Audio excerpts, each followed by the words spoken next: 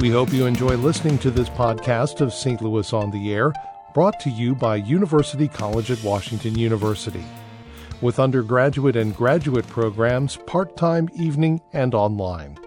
University College at Washington University, offering world-class education within reach. You're going to be hearing some very impressive musical performances in this segment as we preview the Cathedral Concert's first ever Joyous Jubilee Concert Series. It will be performed by 3 African-American concert choirs performing sacred and contemporary gospel music at the Cathedral Basilica January 18th, 25th, and February 1st. Joining me in studio are Simeon Lane, the director of the North City Deanery Choir. Della Thedford is director of the Gospel Symphonic Choir, and Scott Kennebeck is executive and artistic director for Cathedral Concerts.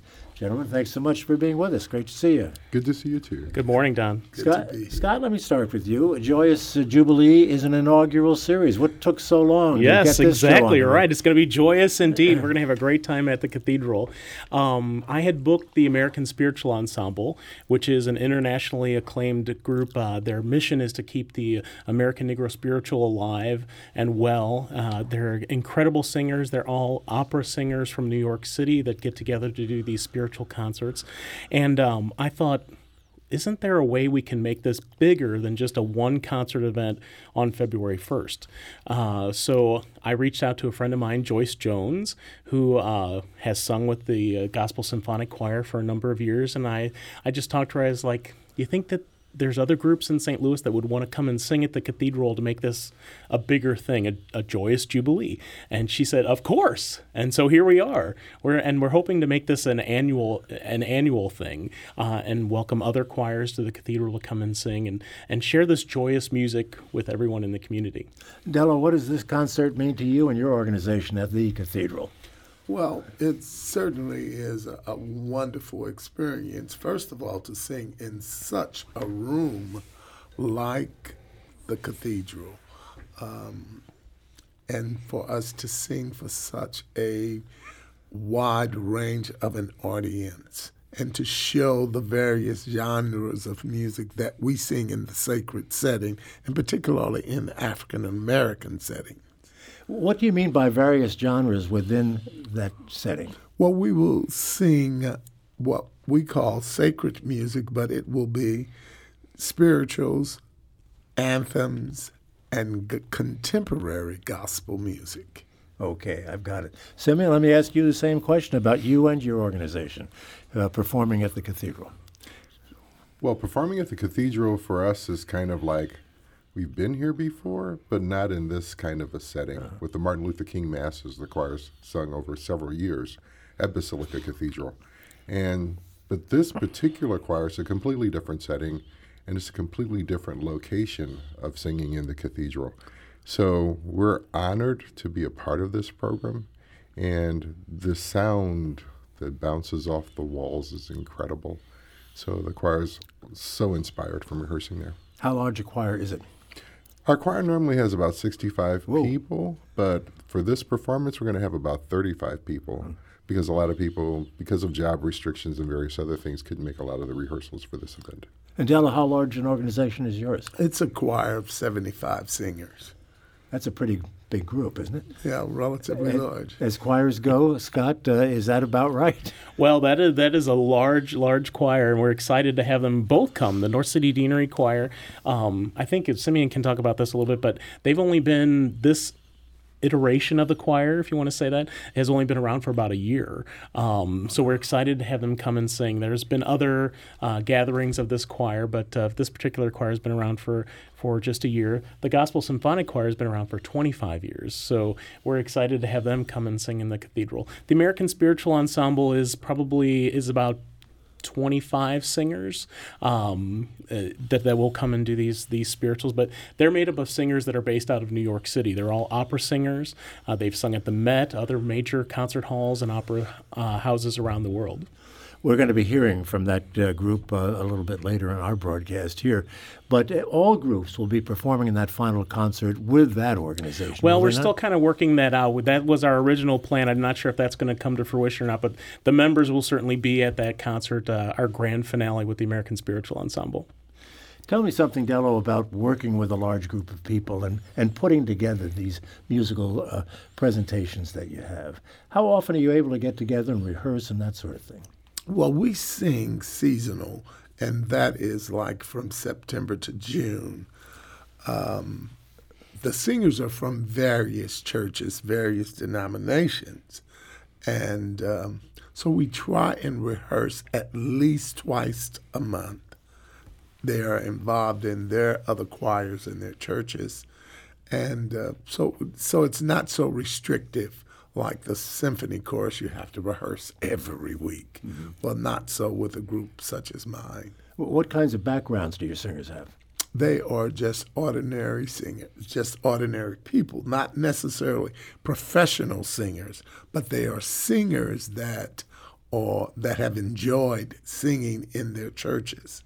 And they come together, and I try and refine their sound so they sound somewhat professional.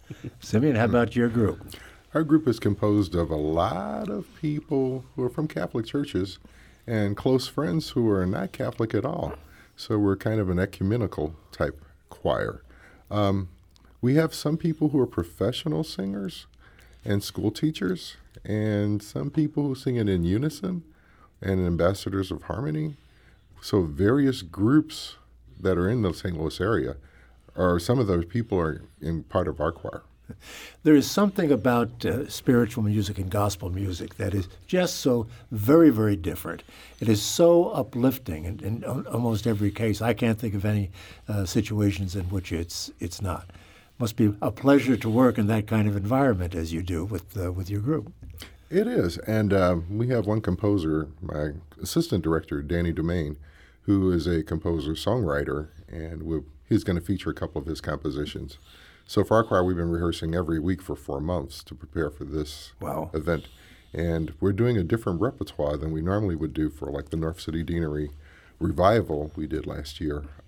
Rather, we're trying to showcase contemporary gospel at its best from some periods of time people have never heard music from. Oh, such as? This would be Donny Hathaway, Richard Smallwood, late 1970s. And there's a group called Hot Tea, which is Tawatha Agee, Alette Ricks, and Angela Wimbush. There are 3 composers that sang in a group called Genesis 1. They were featured here in St. Louis at the J.C. Penney Auditorium. And a large part of the repertoire is part of our repertoire for Friday. Mm-hmm. You want to add to that with regard, from your perspective there, Nell? Well, we'll be singing, not to be braggadocious, but a lot of my compositions. And how the symphonic choir came into being was that I decided to record my compositions, and I'm a school teacher, a high school vocal music teacher, and have been a music teacher for 46 years. And in those years, I've taken young people that have been in my choirs, and we've put it together to make the symphonic choir to record that music. So on that evening, we will sing a lot of music. But however, I have an assistant choral director for that group. Her name is Anita Watkins Stevens, who is a phenomenal writer. We'll be singing many of her works as well. You mentioned young people. Are young people today interested in this kind of music? Yes, indeed. They are very interested in this music, this style of music. Simeon, you find it the same thing? I find that when we do some particular spiritual songs, to my surprise, a lot of the young people appreciate that more than when I try and push them to do rap. Really? Because we do gospel rap, we do everything. As a repertoire, we do a fusion of classical, Negro spiritual, and jazz. Gospel rap. Now that's a new one on me. Can you give me a little bit more detail on what that might sound like? It might sound like one particular song was by Israel Houghton that we've done, where there's this little rap interjection out of nowhere in the middle of the song, and it just fits because it speaks powerfully about God, and it drives the whole subject of Christ in your life home. So we find kids, oddly enough, this is something I thought they'd be inspired with, but They're not so hot about doing all that kind of stuff. The adults are. We baby boomers love hearing it, but kids don't like that so much as the deeper spiritual songs. They gravitate to that, which is awesome because that means they have some spiritual part of their life that we're connecting with. Right. Dello, are you into the gospel rap scene at all? I'm not really into the gospel. However, it certainly has its place. There's a very, very particular, a popular gospel rap number, and it's entitled "Pass Me, Do Not Pass Me By," where they're in the middle of the song, it goes into a powerful rap section, and it's very, very popular. One of the things we have planned with the American Spiritual Ensemble is for them to go and do a masterclass workshop / performance with the students at Jennings High School, where Dello is the choir teacher there. So hopefully, we'll instill this spirit into these kids. I want to listen to a little music in a moment, but Scott, I'll ask you. Simeon has alluded to this, the reference to Martin Luther King. All of this is associated with the Martin Luther King Day, which is forthcoming. Correct, right. It was the idea to kind of bridge Martin Luther King Day in January with the start of Black History Month on February 1st. So the concerts are January 18th. Then we have a Mass at the Cathedral, Mass for Social Justice in honor of Dr. Martin Luther King. That's on Sunday the 20th. Then the Gospel Symphonic Choir is on the 25th. And the American Spiritual Ensemble is on February 1st. 2 of the concerts are free. Don't even need tickets. Just come to the Cathedral on this Friday the 18th and Friday the 25th. And then February 1st is a ticketed event that they can find out information on our website. All right, well, let's listen to a little music now. And Dello, I'll turn to you first because the first one we're going to hear is Shout for Joy. That's your group. Tell me a little bit about that. Well, Shout for Joy, pretty much it speaks for itself. But I wrote the piece because it was the celebration piece for a new pastor at a church.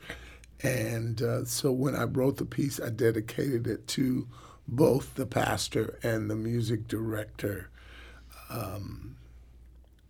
Shout for joy, all the earth. Serve the Lord with gladness. Come before his presence with song. Know that the Lord is God.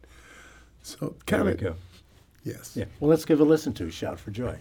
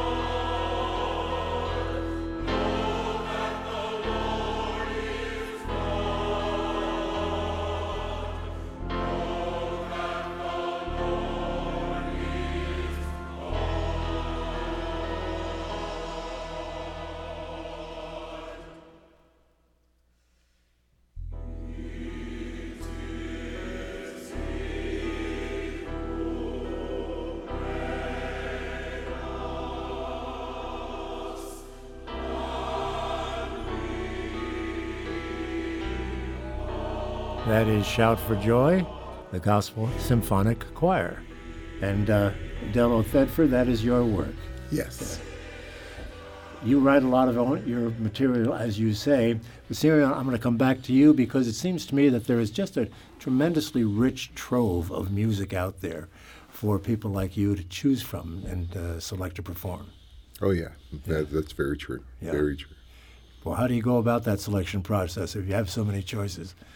You know, what's funny is I will listen to the latest release by a particular artist, like Israel Houghton in particular, or a group like Hillsong. And I will look for an obscure piece that just appeals to me. Oddly enough, because I get it before it's released, I wind up teaching it to choirs, and then later it becomes popular. So we're always on the cutting edge of what's about to be released in most places where I'm playing. Yeah.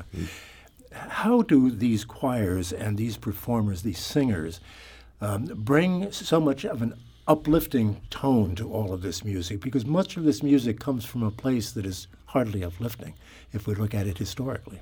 You're so right. I guess it's the one thing that throughout time, especially with the African American community, is you turn to God and your inspiration comes from that. So sometimes when we're singing the words to the song, we'll take, for example, the words to the song, Lord, I thank you for these blessings you've given me right now. When singing that, they find a spot in their heart where it's the deepest moment in their life, and they begin to proclaim to God how they are grateful for the blessings they're receiving right now. And the whole song takes on a whole different meaning. People hear it and they're just kind of like, oh my God. So it's from the soul, it's from the heart. Dylan, do you want to add? Go ahead. And you're not just, with that particular song, you're no longer just singing notes. Right.